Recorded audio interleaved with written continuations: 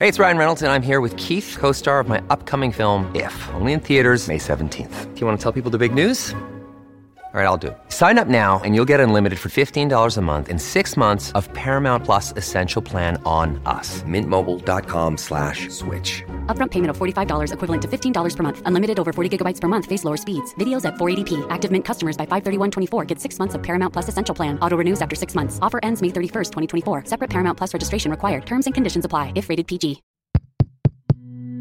This show is part of the Head Stuff Podcast Network.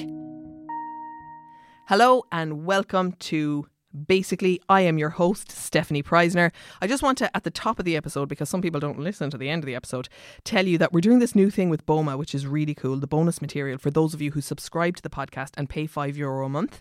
We're doing these Zoom hangouts. So once a month, you'll get a link, and then we do this Zoom hangout where you can come in, ask me questions, we have a chat. You know, we just kind of get to know each other in a more intimate way, and it's really lovely. So if you want to become a Head Stuff Podcast member, you can go to headstuffpodcast.com and sign up.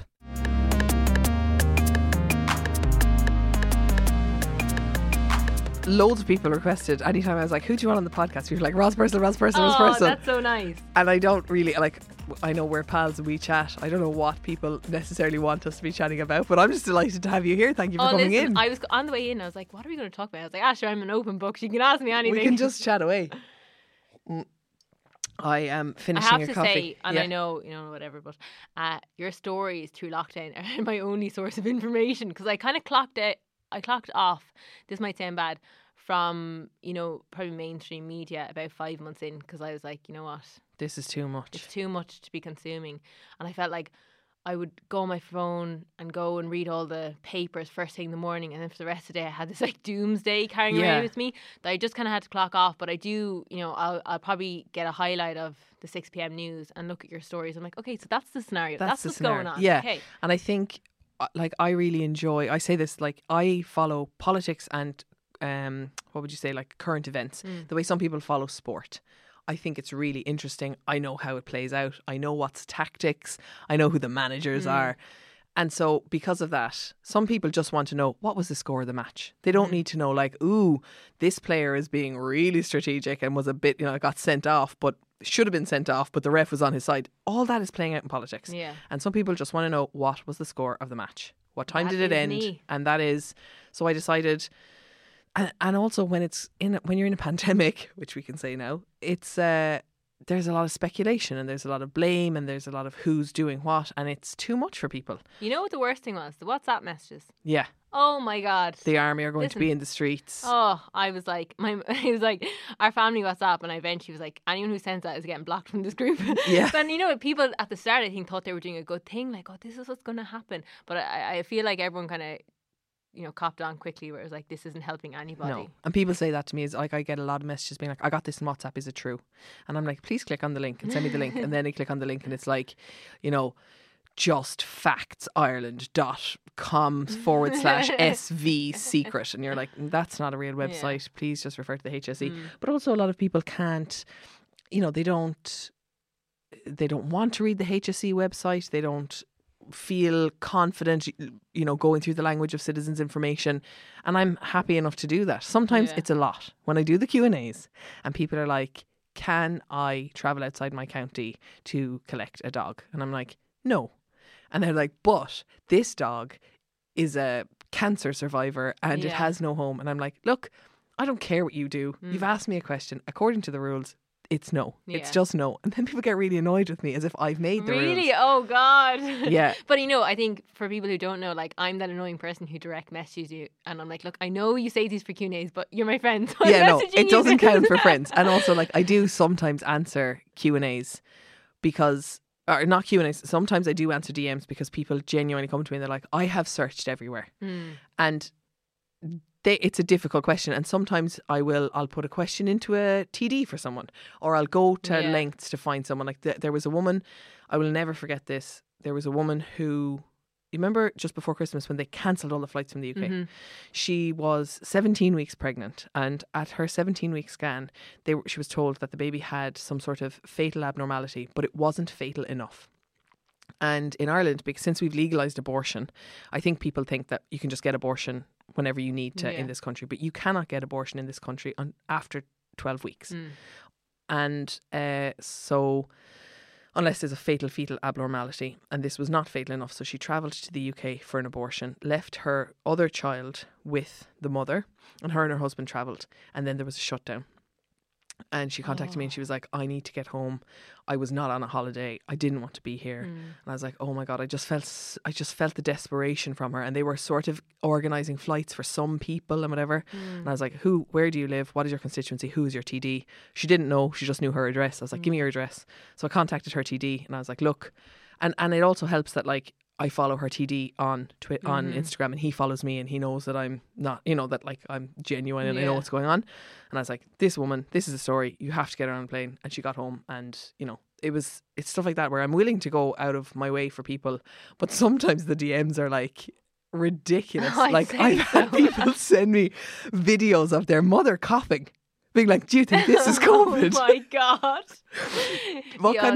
That is hilarious. And what I want to know is, I know you're interviewing me, but would you ever run for a role in the government? No, I wouldn't run for, there is part of me that's like, dreams about like being president. Yeah. Because I would not love... much responsibility, but... Well, it's just that, like, my goal, if I were president, was to like, I would like to meet every single young person in primary school.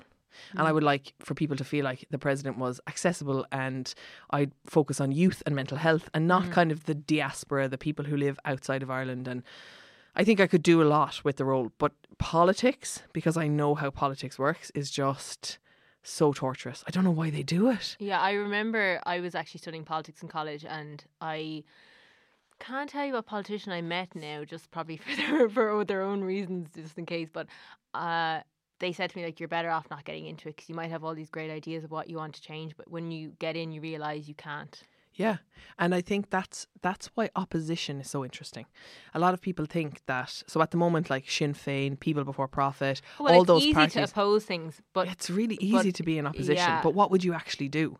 And then I think that there are parties, or certainly individual politicians, who never want to be in government because it suits them to just be a protest politician. They just, well, now, in fairness, it is important that people hold politicians to account. But there are some politicians who literally complain about every single thing, and they get people all riled up. And it's like, you don't understand. It's really hard for the government to make these decisions. Would you? So you have no interest in running for anything? Oh, I'm not great at fixing potholes, so no. Yeah, and that's kind of what it comes down to. I think, when I was growing up, I had these ideas. The reason I'd want to get into it would be obviously... our school was actually fantastic when it comes to human rights and Millennium Development Goals, and they were really encouraging in us getting involved with, I suppose, that area. And I feel like anything it would have been to go towards the EU, but growing up now and understanding it, I would have no interest whatsoever. I do think that, like, you're probably better off to have a platform and talk about those things, and even for me, like, I'm probably, in terms of, I suppose, animal rights or sustainability, having those platforms. Yeah. Because I can probably encourage more people. And I also think that it comes from your lived experience as well. Like, if you're a politician and we don't know really much about you except that you're a politician, if you start talking about animal rights, or like, I certainly would have gotten an awful lot from you talking about your relationship with food, eating disorders and stuff. I trust you because you have lived an experience, not because you're a politician who then I assume, rightly or wrongly, that has some other agenda. Do you know what I mean? And also, like, all those modelling photo calls would have done me no favours. People would be like, you need to take this woman really seriously. And there's me with like a wonky carrot. And I'm like, I love those pictures of you. Yeah. I look back and I'm like, what was the breaking point? And I feel like I was doing this photo call, and it was for a car company, and they had me dressed as a farmer, which I'm all good with. I'm from farming background. That wasn't the problem. Because I dressed up literally as anything. But I was sitting in the car with a sheepdog on my lap, which I love dogs. And they had the back window open, okay, where the PR woman was holding a sheep. And on the queue, they'd let the sheep go, and the sheep would jump out the back window, right? And there was a llama putting his head in the boot, and I was like, okay, no, this is it. I'm I'm done. I'm in a And farm. I've actually, I've done like as in worse, as in like I've been dressed up as all sorts. I remember myself and Bernard Shea, I was dressed up in like this Victorian like Frankenstein wedding dress on the Halfpenny Bridge, and he was proposing to me, and like the abuse we got. Oh God. But like I think that was the one where I was like, I can't do this anymore. And what was the thing? Yeah, so those are the things that broke you. But like, how do those negotiations start? Are you hired like model for hire? So I know when I was modelling in Ireland, it was very much 5 p.m. the day before. Hey, you're booked for a photo call. You have to be here at 10 a.m. No other details. And you have to come camera ready. They're going to do your hair and makeup. Camera ready. So you might get a brief. Like I never really got much briefs. But say it might be like, okay, 70 styles makeup, and you'd have to bring all your own clothes and everything. We want these outfits, and I'd be like, I don't have an orange dress. Oh my God. Yeah, and like the main times I have to like run to a shop and buy something, and as well as that, like it's happened to me many times where it's like photo call tomorrow at 10 a.m. and I'd arrive and it's like a bikini, and I'm like, oh my God, my legs are not shaved, my bikini line is not shaved, and I'm like, so like I remember then, I was very young at the time, like 18, 19. I remember saying, I'm not going to do that again. Like I don't want to do bikini photo calls on Grafton Street. Like nothing against people who do them, but I don't like not knowing if I'm going to be in a bikini tomorrow. Yes. Because I was obviously at the start as well of my, I suppose, tough relationship with my body. So the idea of like I might have to be in a bikini for a photo tomorrow was really scary to me. So yeah, I guess. And obviously then like impacts how you live your life. Because like big time. Because I'd be like all day. It was almost like I was okay. Every day was like tomorrow someone's going to take a photo of me. It's going to be on all the papers. So I don't know what. I'm afraid to eat anything that might bloat me, and I have to like calorie restrict all the time. And I do remember. I remember doing a photo call before, and I was just after coming back from holiday, and I was probably 19, maybe 20 at the time. I think I was 20. And on my way home from the photo call, I got a call saying the journalists are asking, are you pregnant? The photos have arrived in onto the desk. And I was like, I'm just bloated. But like, I was like, that is, now obviously I think people will be a lot more aware and not ask those kind of questions. How do you respond to that? Like, you know what the question was? Are you pregnant? Oh my God, like they want to know, are you pregnant? Like you're not in a relationship. So what? Like if it's none of your business. It's none of your business. But at that age, I was obviously so young. And I know people were like 20 wasn't young, but I feel like that is young. You're a baby. Like I feel also, 10 years ago there was a lot of more naivety. Yeah. And I had just kind of come up from the country, and I was very much like sheltered from that I think kind it's of the those same kind as of questions. being an actor as well, where you feel like you have to be compliant and agreeable and make yourself likable because you have to get the next job. So you can't say, hang on, who actually asked if I'm pregnant? I never want them to shoot me again.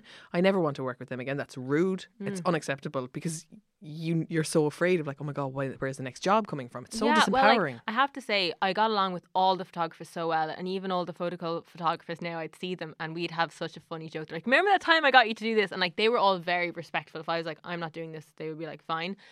But you are very much, if they were like, okay, we want you to jump into the river or into the water fountain, you were like, okay, because I don't want them to be like, oh, she's really difficult. Yes. Yeah. And then there's like, obviously, there's all these photos of me doing ridiculous things now. And I'm like, not that I don't take myself seriously, but, I kind of hope that there's a lot more support for models now. I don't think photo calls are that much a thing, but a support for models to be like, you don't have to do that. Yeah. And what was the thing where you were like, was there a phone call, or what was the moment where you were like, I don't want to be a model anymore? Well, I definitely realised I had an eating disorder. Okay. And how did that realisation come?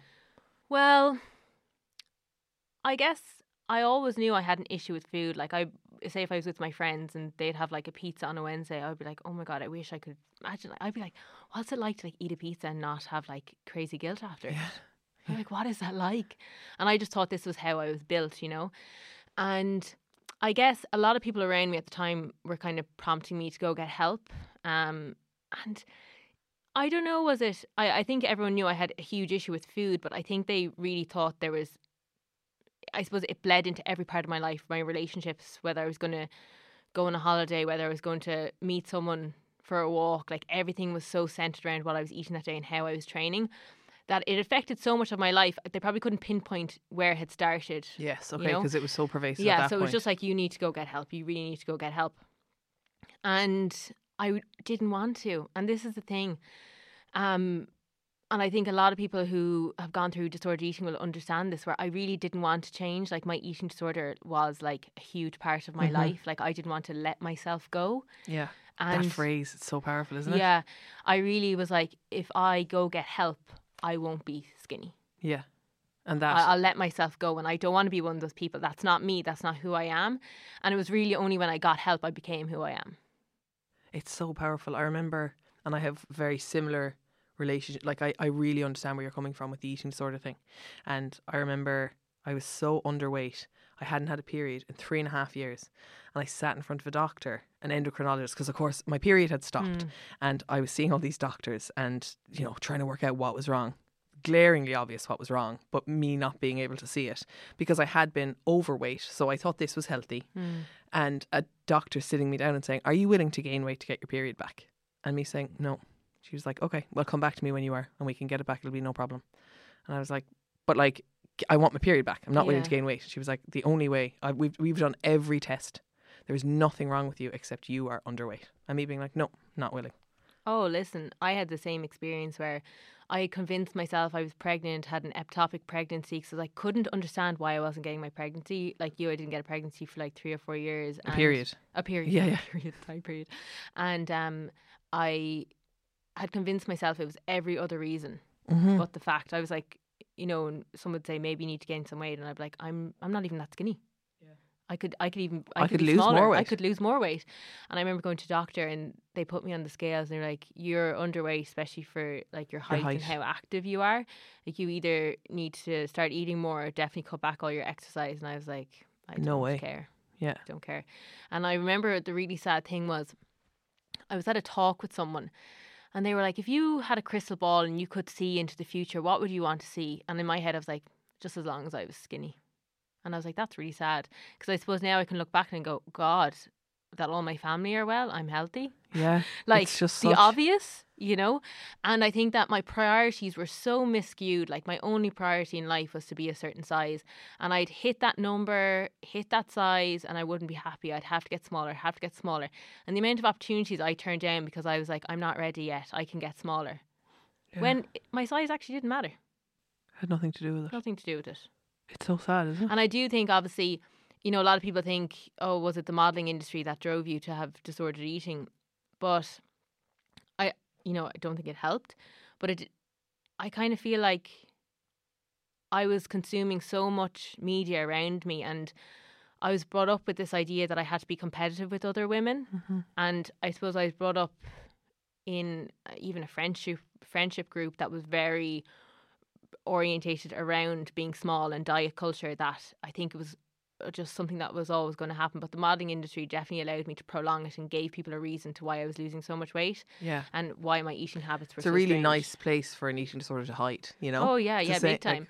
And like it was definitely my eating disorder was definitely, I think, glorified, and it's something I've spoken about in a way that, you know, I would have done a lot of media interviews and people would have been like, how do we get your body and what do you eat in a day? And I think now, like, I would lie for most of it because I suppose I was aware that I wasn't actually eating anything at all. But it gave me a sense that, like, this was good. This is what people wanted to see. That's the fucked up thing. This is how it's always been. Double Love is a podcast in which we explore the strange and terrifying world of Sweet Valley High, book by book. Join me, Anna Carey. And me, Karen Moynihan.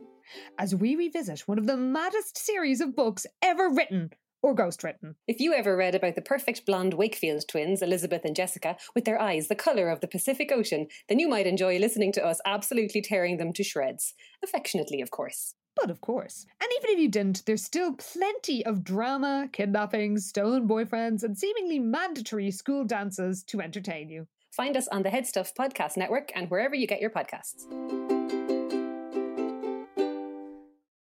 There's this thing, right? So Carl Jung, who is the psychologist, he kind of stopped psychology after a while and he started looking into alchemy and alchemical theory. And this is such a side note, but he has this theory, his second alchemical theory, which is called second whitening. which is not possible. And it means that white, when it has been touched by any other colour, will never be white again. And I think when you've been that underweight and you have seen how the world responds to people who are small, it's really difficult to recover from an eating disorder, because people tell you it's possible, but it is work. People tell you it's what's on the inside that counts. It doesn't matter what size you are, but your brain knows. Yeah, but people are so sycophantic and so obsessed with people who are in small bodies, and it makes you lie. Yeah, like I went on TV. People ask me, like, how did you lose the weight? What, how do you keep your body this way? And you just lie, because you can't say, like, well, actually, I've got a really toxic relationship with food and I starve myself and, I restrict my calories. I love watching other people eat, because it's like my only bit of, like, part of it. Yeah, and I definitely, and I suppose we got to this when you said, what was the moment I knew I needed to stop modelling? When I went into recovery, I was like, I need to change my environment. And, like, at that stage, modelling was my only source of income. And what brought you into recovery? Going getting help. And I think did that start with the GP? Or no, I actually. And obviously, any of this you can be like not answering. Oh yeah, no, I'm so open about this, because I think I only started speaking about my journey with disordered eating once I recovered. I don't think I would have been ready beforehand. No. And I think it's because I probably wouldn't have been able to reflect and probably give my true side of the story and be very open about it. But I went to therapy probably at about 24, and this was because someone close to me was like, you really need to go to therapy, and I was very against getting better, so I kind of danced around the issue of having any disorder with food, and I spoke about everything else. And then a year later my sister got diagnosed with cancer, and I think the first time in my life where I wasn't thinking about myself or food or what I weighed, and all my I suppose energy was really on how she was. And it really started to make me think about body functionality. Like, she had been living with cancer for 2 years undetected. Well, she just hadn't got her bloods done, which is a reminder, keep on top of your health. But and she had done so many amazing things with, we had done triathlons and all these things, and her body was like fighting a battle for her every single day. And it kind of, for the first time, made me think about my body not just being for show or not just being a number. And I still didn't want to recover, but I was like, I would like to be nicer to myself, because I think what I've realised this year as well, that all I have is myself, really. At the end of the day, like, people will come and go out of your life, and if you don't actually like yourself, you're never going to be happy. And I was a really, really unhappy person, and what's really sad is, during my eating disorder, I was one of those people that I'd come into a room and you'd probably be like, oh, like bad energy, oh God, Roz is here, like, especially if there's food around, like, I just make it awkward. Which is so mad, because I didn't know you at that time, and like my perception of you now is like, from following on Instagram and also just from being your friend, that like when you come into a room you're so other focused, you bring such energy and you're interested in other people and you listen. So when you describe that version of yourself, it's almost incongruent, like totally opposite. Yeah, and like I guess I realised, like, I want to be the person that when I come into a room, people are like, she's here, and I'm like, I'm here, and I'm actually here, and I'm not going to overshadow this great time with food guilt or worries about what I look like.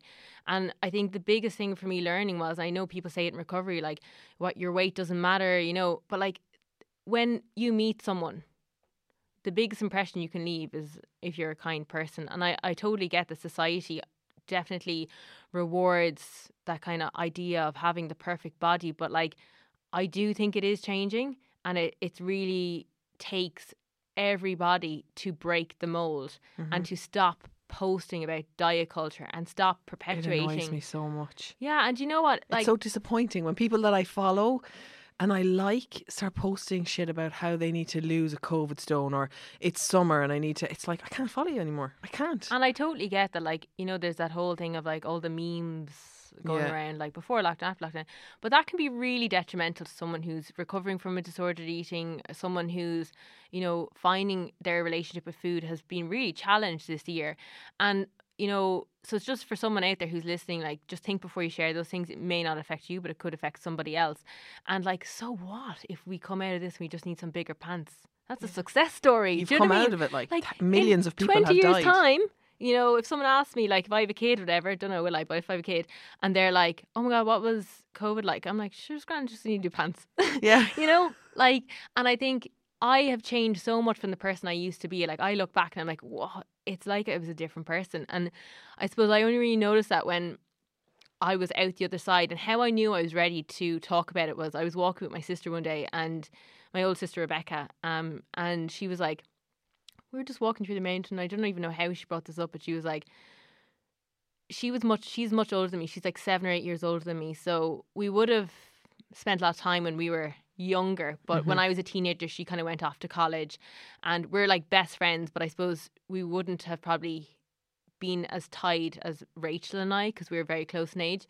And I suppose I started coming home a bit more in my 20s when I was modelling. And she was like, it was really sad. Like, growing up, you were kind of this like wild, like bubbly child who was like always mischievous, and then in your early 20s you just turned into this really, really pretty much negative person who always, like, I was very bad in that I would comment on other people's weight, comment on what they were eating, couldn't have any enjoyment in life because I was so wrapped up in what was going on with myself and my body.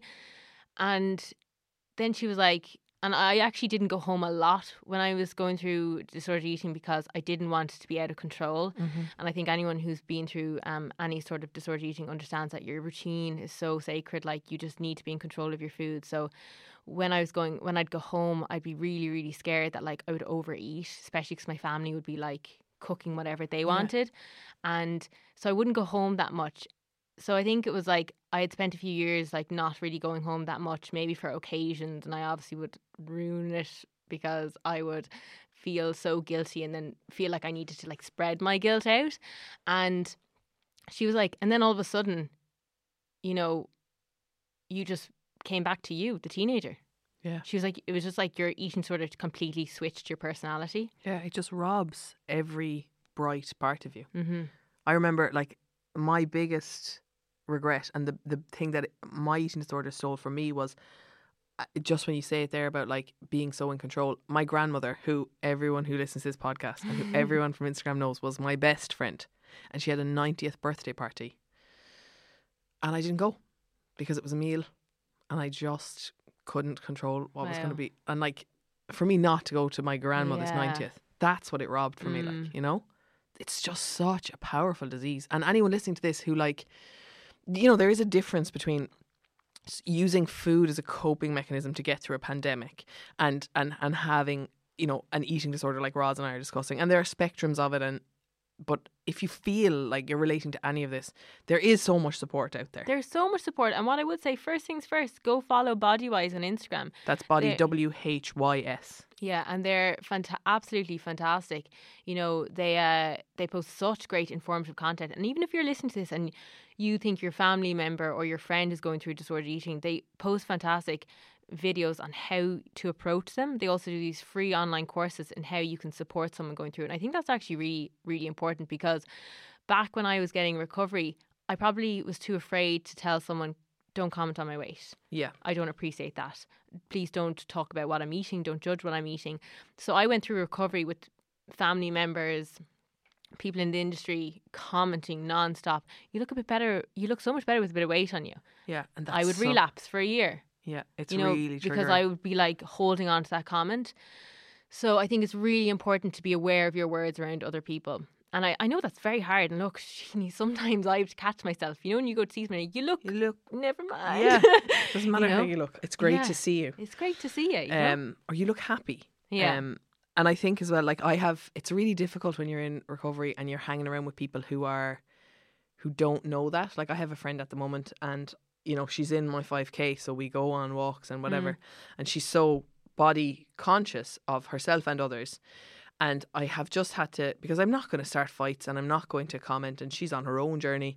But anytime she comments on her weight, her food, or the weight or food of somebody else, I just say nothing. And I think, like, the silence is so glaring. I'm like, she can't not notice this, but she doesn't, and she still does it. But it's about the body, like. So what I'm saying is, if you're listening to this and you have someone who you think has an issue, there's also something to be said for the fact that Roz and I have both said, like, we weren't ready. There was a time, like we both said to doctors, no, I'm not gaining weight. And then eventually, the day my nana died, the 11th of September 2019, I had an appointment with the endocrinologist anyway. Nana died at 8:15 in the morning. And I was sitting in front of the doctor at 10 o'clock in the morning in a different hospital. My grandmother had just died, and she just said, "Are you willing to gain weight to get your period back?" And I said, "Yeah, okay, fine. Yeah. Give it to me." And she gave me this book, and I read the book, and it was about how you have to eat like a certain amount of calories. I don't want to trigger anyone. You have to eat a certain amount of calories to get your body back. These are the things to get your period back. This is why it's called hypothalamic amenorrhea.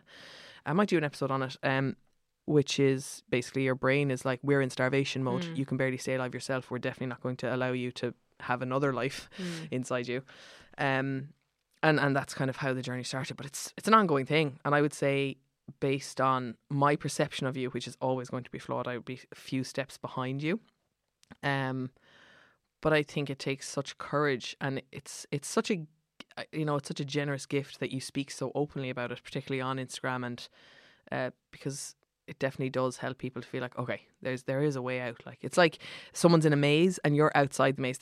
You can't take someone through the maze, but you can be proof, because they can hear your voice from outside it to be like, you will navigate this. And I think an important thing to mention is, because when I was in it and I would talk to therapists, or, I would listen to someone talking about recovering from their disordered eating, and I would say, but I'm different. Like, I'm so much different. This is just who I am. Like, I'm never going to change. Is when I'm 40, I'm going to be this person.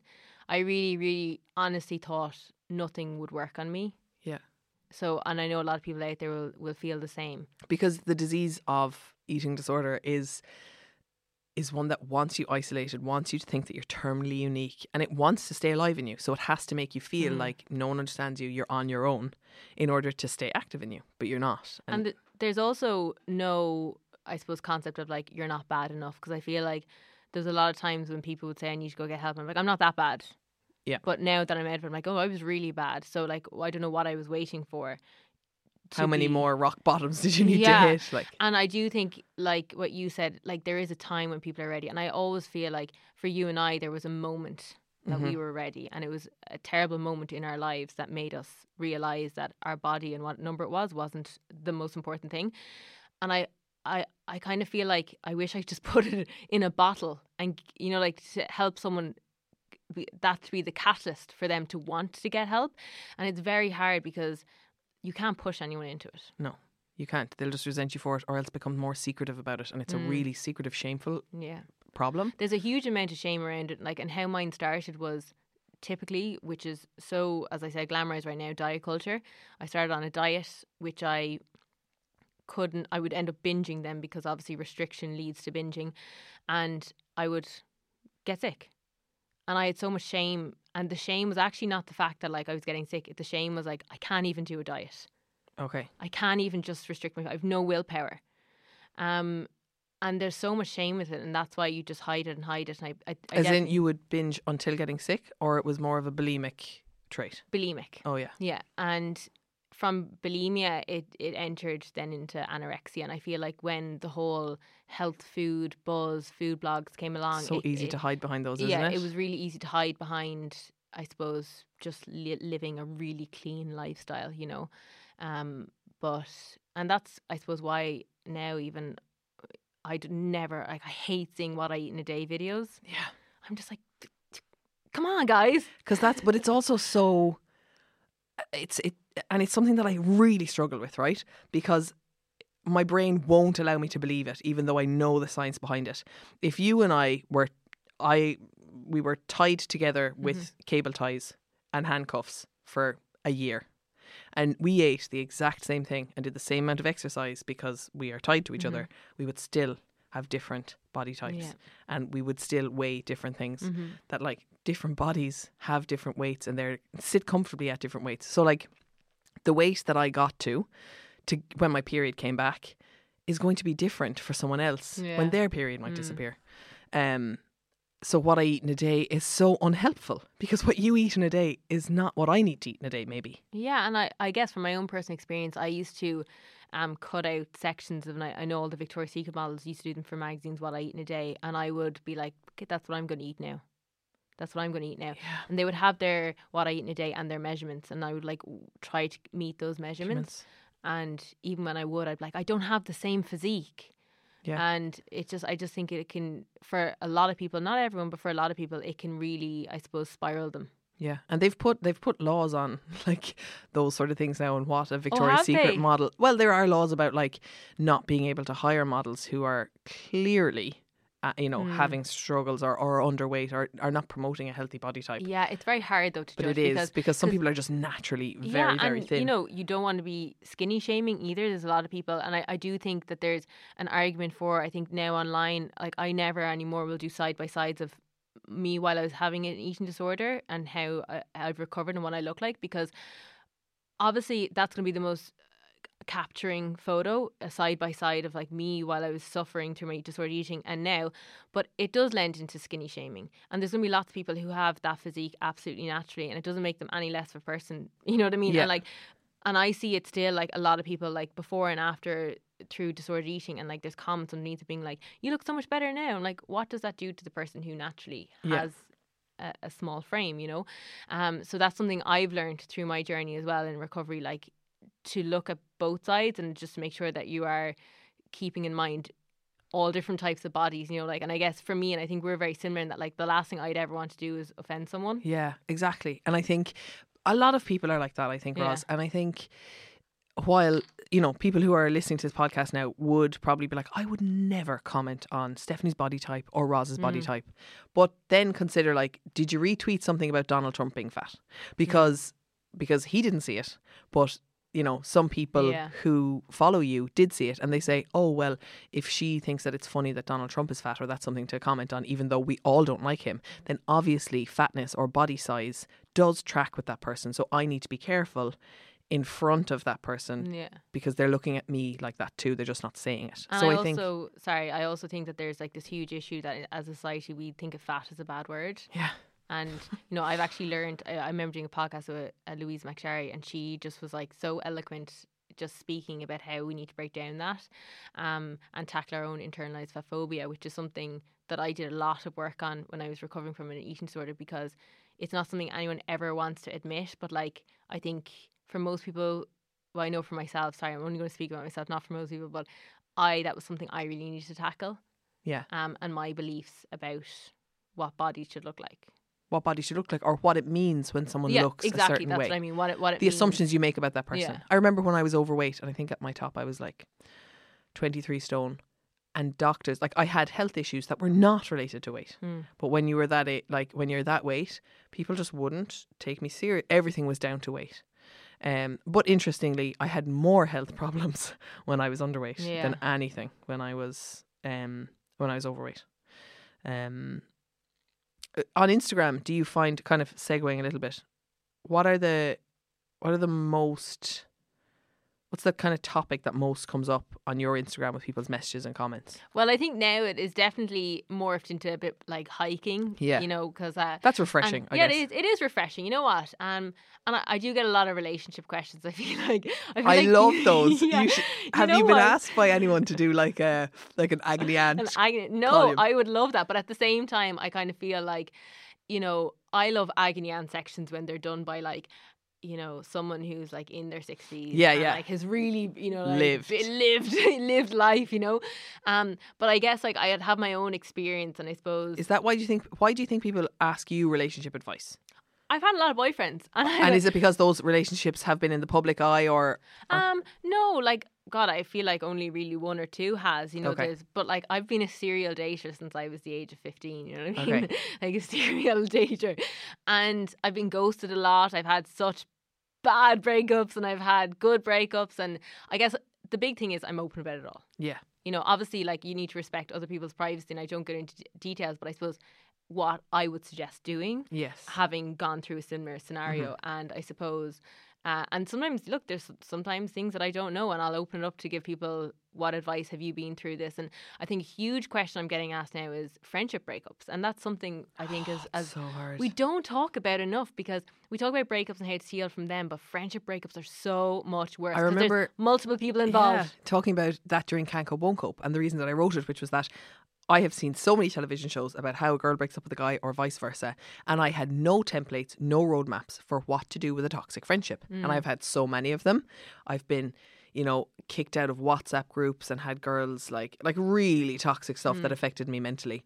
But it's so hard to break up with a friend because there's no, you end up just kind of ghosting each other. And it's happened to me so many times, and it hurts. It's that pain in your tummy that you had in 5th class when you knew the girls weren't going to be talking to you the next day, you know? Yeah, and I think it's one of those things where there's a lot of negativity around it. Like, you know, you're saying, oh, I've had it so many times where I've had a friendship breakup, and people associate that with a bad thing. Mm-hmm. But it's not always a bad thing. Like, sometimes people just grow apart, you know. And I think there's a lot of shame around it, and people don't talk about it openly because they're like, I must be a bad person. That I can't we're keep not a friends anymore. Yeah, we're not friends anymore. Whereas, like, I always try to think about it. There's people come into your life for a reason and they leave for a reason, and you both give each other something. Mm-hmm. And that's just like how life goes. It's like a time cycle. It's a cycle, you know. And unfortunately, it's really crappy, especially if you live near them and, you know, you have the same industry, so you're going to have to keep running into them. And, you know, I've had it where maybe it's like you, where I've been friends with someone, like really good friends with them, and I've heard stuff they've been saying about me. And I've had it where I've confronted them and it's like gone really bad, or I've just ghosted them and said, not like completely ghost them, but I've just been like, hey, look, I don't want to hang around anymore. And they're like, can we talk about it? What is it? And I'm just like, I don't actually, because then I'll have to tell you who told me. Yes, I don't want to go there. I want to preserve that other friendship. Yeah. And it's very difficult because, you know, I would be against ghosting because I think you're not giving anyone closure, and it also leads to speculations like, oh my God, you know, more rumours about it. But I think that you need to prioritise yourself and protect yourself and have boundaries with it. And there's going to be no easy way. There's actually no easy way. So you just have to pick the one that's going to probably serve you the best. Yeah. It's so difficult, isn't it? Yeah. And, you know, even I've had friendship groups in schools where, like, we've just drifted apart. They've all stayed friends, but, you know, I haven't. And it's because I took a different life route. And I'm always like, God, I wish I kept in contact with people better. I'm like, but they didn't keep in contact with me either. Yeah, the phone is a two-way so it's system. not my fault, like, do you know what I mean? Yeah, and that is the thing, like, I do feel guilty, particularly in COVID. And I think COVID has really put a spotlight on friendships, right? Hasn't it? Where I'm like, if I haven't talked to you since, like, pre-pandemic, when we come out of this, like, really, is this something that we need to revisit? Or if we survived the biggest global crisis we've ever experienced without each other, maybe it's time to leave it. Now, maybe, like, I've got serious abandonment issues. So, like, I'm kind of like, if I get the sense that you're going to cut me out, I'm going to cut and run because I need to protect myself. Oh my God, I'm a psychopath. I am a nightmare. Yeah. Because I call myself the needy bastard because it comes out in me sometimes where I'm like, just like me, please, just like me. And then if I feel that they don't, I have to do a lot of psychological gymnastics to, like, protect myself from the fact that someone might just not like me. I'm totally the opposite. Whereas I'll be like, yeah, we're friends. But, like, you'll be like, but you never text me back last week. I'm like, oh, sorry, I text you back in my head. Sorry, this always happens to you and me. You are terrible on your phone. Like, oh God, okay, now you're telling me that you take this really badly. And I'm like, Noel, I think Roz isn't going to come and do the podcast because she hasn't texted me back. He's like, she could be just busy. And I'm like, no, because she says that she's lying on the couch with Willie and like, she's not. See, I have this thing where, like, I really separate my phone from my life, as in, like, my WhatsApp messages. It's really healthy to have that boundary. But, like, so I'll get these calls of people who, like, will be like, oh, I have your number for 15 years. I booked you for a job years ago. And they'll start ringing me about something. And I'm just like, no, I'm just not even going to go there right now because it's like, this is my life. You don't decide because you want to ring me that I have to answer. It's bad because, like, I could be getting a message off my family or my friends, and I won't see that because I'm just like, I'm not going into that app right now. You know? Okay. And I do have this thing where I reply to people mentally. Like, it's a really bad thing. Like, my friends know it. They're like, oh, I don't know, did you see my text message last week or did you reply to me mentally? But just reminding you. And I'm like, I'm so sorry. Yeah, no, but that's good to know. And I think, like, those sort of boundaries to people who have abandonment issues just feel like rejection. Even though it's totally healthy. I don't have really good I spend so much time responding to people on Instagram, and other people who have large Instagram followings are like, oh, I don't respond to everyone. Like, I couldn't possibly. And I'm like, no, but I try. And that's as the account grows and as the demands get bigger, particularly anytime there's a COVID announcement, there's always going to be questions. I'm like, and at the moment I'm really busy with work. So I have to be like, okay, this is an Instagram account. It is not a public service. This is not your job. You're not getting paid for it. You have to prioritise your paid work to pay the bills. But how do you manage the Instagram account? So, like, do you respond to everyone? Like, there's times of days, like in the morning, maybe at lunchtime, I'll go into my direct DMs and I will answer people. but I won't be like, I have to get through everyone. I'm just Okay. going to be like, look, if you're at the top of the list, you're at the top of the list. Like, but I think I had to make my peace with that. Like maybe last year. I was So do you trying to- always have a number next to your DMs? Like, do you always have unread DMs? Oh my God, yes. Like, and I think I had to, last year, I was like trying to get through all of them all the time. Like, Open voice your note- Instagram right God, now and this tell me is how many so DMs bad. you have. I'll do the But, same. and I just kind of was like you. I was like, I'm probably spending more time on my phone than I am with my boyfriend. Yeah, and that is an issue. And Yeah. Noel works for government and he's very busy at the moment. And he's kind of on 24-hour call, you know?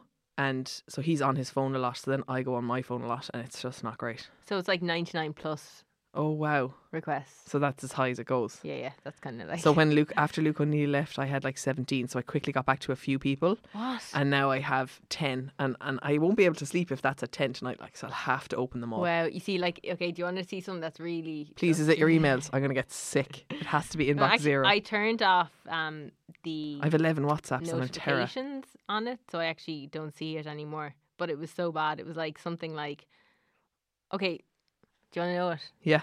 40,000. Emails. Oh, Roz. Like, are they... Now, But are I some have- of them just like... Some of them are like spam and stuff like that, but that's But are because some there's of them- 3 accounts on it. But are some of them like, we need you to respond to this email? Like, Oh no, and with work stuff, things that are flagged, I will respond as soon as I get. Like, let's look at my messages. 98 messages. text messages. Yeah, what's my WhatsApp doesn't. My WhatsApp now is empty. Thank God. Yeah. yeah. I texted this morning. I was like, are you still good for today? Yeah. And you See, texted once back. things are in my diary, that's happening. Yeah. You know what I But mean? then you voice noted me back. How do you feel about the difference between voice notes versus text messages? I love voice notes because I'm, as I said, one of those people that I'm always walking around, always like doing a million things at once. So if I can just pick up my phone and send you a message by voice, it's so much quicker than me texting back. I love voice notes too, but I sometimes send a voice note. But if it's to you, I'll send you a voice note and then also tell you the content of the voice note so that you can just scan it. Yeah, no, I do And like. see. I appreciate that because I love sending voice notes. But when someone immediately sends me back a voice note, I'm like, Oh, I can't no. listen to it right now. I'm That's in a phone shop. call, you see. Yeah, yeah. If you immediately respond, that's yeah. a And phone if you call. just like this is what this is regarding. I'm like, great. Yeah. No urgency here, just regarding our Yeah. appointment in July. Yeah, no, and in fairness, I do that with my, my friends or my family. If I send them a long voice note, and if it's not urgent, I'm like, this isn't urgent, just in case. Yeah. They're like, oh my God, pull over! She's sending me a voice note. When I said that I was having you on the podcast, I got a couple of messages. Yeah. And we've covered a lot of what the questions Okay, were. yeah. But one question was, have you any advice on what to do when it comes to hair falling out and hair thinning? Is there any specific things that you did? And is there specific products that you used? So to give context, I got a ball patch at the start of lockdown, and I've suffered with hair loss before. I lost all my eyelashes on one side. Do you think that was connected to the eating disorder, or is it totally a separate thing? Totally separate. So that happened a year and a half ago. Okay. Yeah, and The ball patch or the eyelashes? the eyelashes. Okay. And then the ball patch was in March, just as soon as lockdown started. And when I've gone to dermatologists, like scalp dermatologists, they've just said that it's definitely alopecia areata. But obviously, it's very hard to be certain because it's only happened twice. And in fairness, my sister has suffered from that as well. So I initially got such a shock because I remember sitting on the phone to my friend and I just was like rubbing my hands through my hair and I was like, that feels so silky smooth. And I was like, it feels like sticky smooth. And I like hung up straight away and I went and looked in the mirror and I couldn't believe it was probably Perfect circle. It was Almost. a perfect circle and it was probably the size of a golf ball, maybe a little yeah, bigger. bigger than a €2 coin anyway. Yeah. And initially I put it up online, and actually, sorry, about 2 weeks after I put it up online, I think the first 2 weeks I hid it. I didn't even show it to Zach, and it made me realise how much importance I put into hair. Yeah. And I suppose I had never really understood that for me, hair was almost like a security blanket, and I felt so like stripped, even though it was a tiny, tiny little patch of hair in the middle of my head gone. It made me realise, what a hair loss is so big for women. Yeah. It's so big and it's scary. My hair fell out and went really thin when I was underweight. So, and I remember like it's just such a huge thing for women. Yeah. And yeah, I got loads of advice back, and lots of people suggested True Hair, which True is an Hair, Irish she's company. amazing. Yeah. And I got on to Claire straight away, and she was like, "Okay, don't worry. What you can do now is make sure that you whatever hair is left, there was loads of hair left, like, let's make that really strong and let's preserve it and let's try really promote the hair growth in that bald spot. And she was like, what you need to do right now is stop stressing, because that's not going to help, and you need to, I suppose, look forward and feel better that you're going to be fixing this. Not fixing it, but I suppose doing the right thing. So I went on a course. I basically went on the set of shampoos and scalp serum from... I think it's better actually not to say products, because different people are going to need different care, and you should probably go to Trua Hair and go to Claire Balding. That's no, she's not on Instagram as Claire Balding anymore. Just Trua Hair, TRUA. But she put you on this course basically, of shampoos, serums. There was like a little derma roller for my bald spot. You know, she gave me like a really comprehensive like hair care, like what you should do and what you shouldn't do, and then tablets. And they're probably, you know, I do take a supplement every single morning, but like I religiously take the supplement because I'm like, I want my hair back. And my hair has gotten, it's so thick. It's so thick. And how's the bald patch going? Totally gone. So in 8 months, it's totally disappeared. And when did you start seeing regrowth? Probably about 3 months in. There was like proper regrowth, and they were all white hairs. And now it's probably about 3-4 inches long, and it's dark again. That's amazing. And I have these little baby hairs on my scalp, just at my hairline. And they got really thin, and I put it up online, and I contacted Trua Hair. She gave me a product which I did put online, but don't just take the product, contact Trua and do a consultation. They've grown, you basically have a fringe now. Yeah, and I basically have a fringe, like they're so thick. I have a tapping in my microphone, which means we need to wrap it up. But yeah, it's great, but I don't like giving advice like what works for one person, particularly when it comes to hair and scalp, and because it could be hormonal, it could be alopecia, it could be anything. Yeah, absolutely anything. And I do think that there is so many, but the one thing to mention is there is so many treatments out there. Yeah, don't be scared, don't be ashamed. It's totally not normal but common. Yeah. And there's help out there. It also made me realise, you know, the eyelashes fell out because of a very stressful time.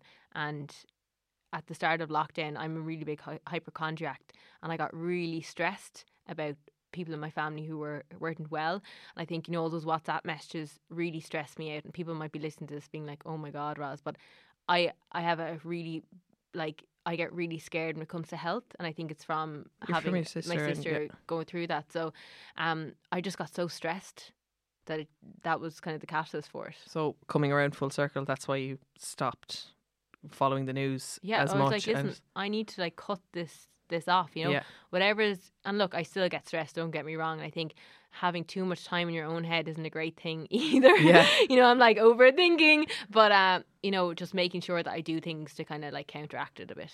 And what are you looking forward to most now that the 5K is going to be lifted to county-wide? Listen, you see me climbing every mountain in Ireland. I'm going to be on top of every single mountain as soon as this lockdown lifts.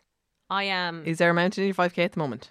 No, there's no mountain. All I have is, I suppose, Killiney Hill. But, you know, it's been a long time doing that hill now. I'm sick of it. I'm sick of it.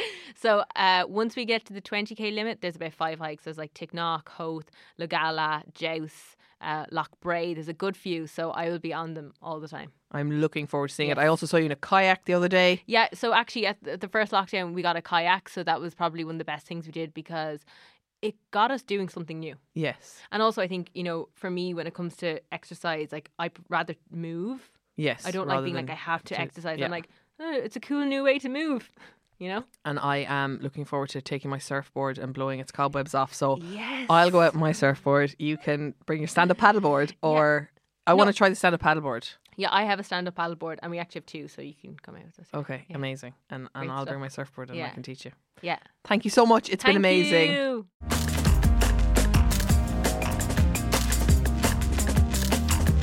That was this week's episode. I hope you enjoyed it. And I have a surprise for you. For those of you who are Head Stuff podcast members who subscribe to my podcast, we have a new BOMA thing going on for the bonus material. Every month I'm going to do a Zoom hangout with the people who subscribe to the podcast. We've already done one, and it was class. I got to hang out. I think maybe 12 or 15 people joined in. They introduced themselves. We had a chat. It turned out basically everyone knows everyone in Ballybunion, and it was just so lovely. So if you're a Head Stuff member, you will get an email inviting you to the hangout, and then just come and we will chat, and you can ask me questions or tell me stories, and it's just so brilliant. Thank you to everyone who supports the podcast. If you want to also sign up, you can go to headstuffpodcast.com. Our production today was thanks to Alan Bennett, as ever. Our music is by Only Ruin, and our graphic design is by Cathal O'Gara. I'm really looking forward to seeing you next week. This show is part of the Head Stuff Podcast Network, a hub for the creative and the curious. Shows are produced in association with Head Stuff and the Podcast Studios Dublin. Find out more or become a member at headstuffpodcasts.com.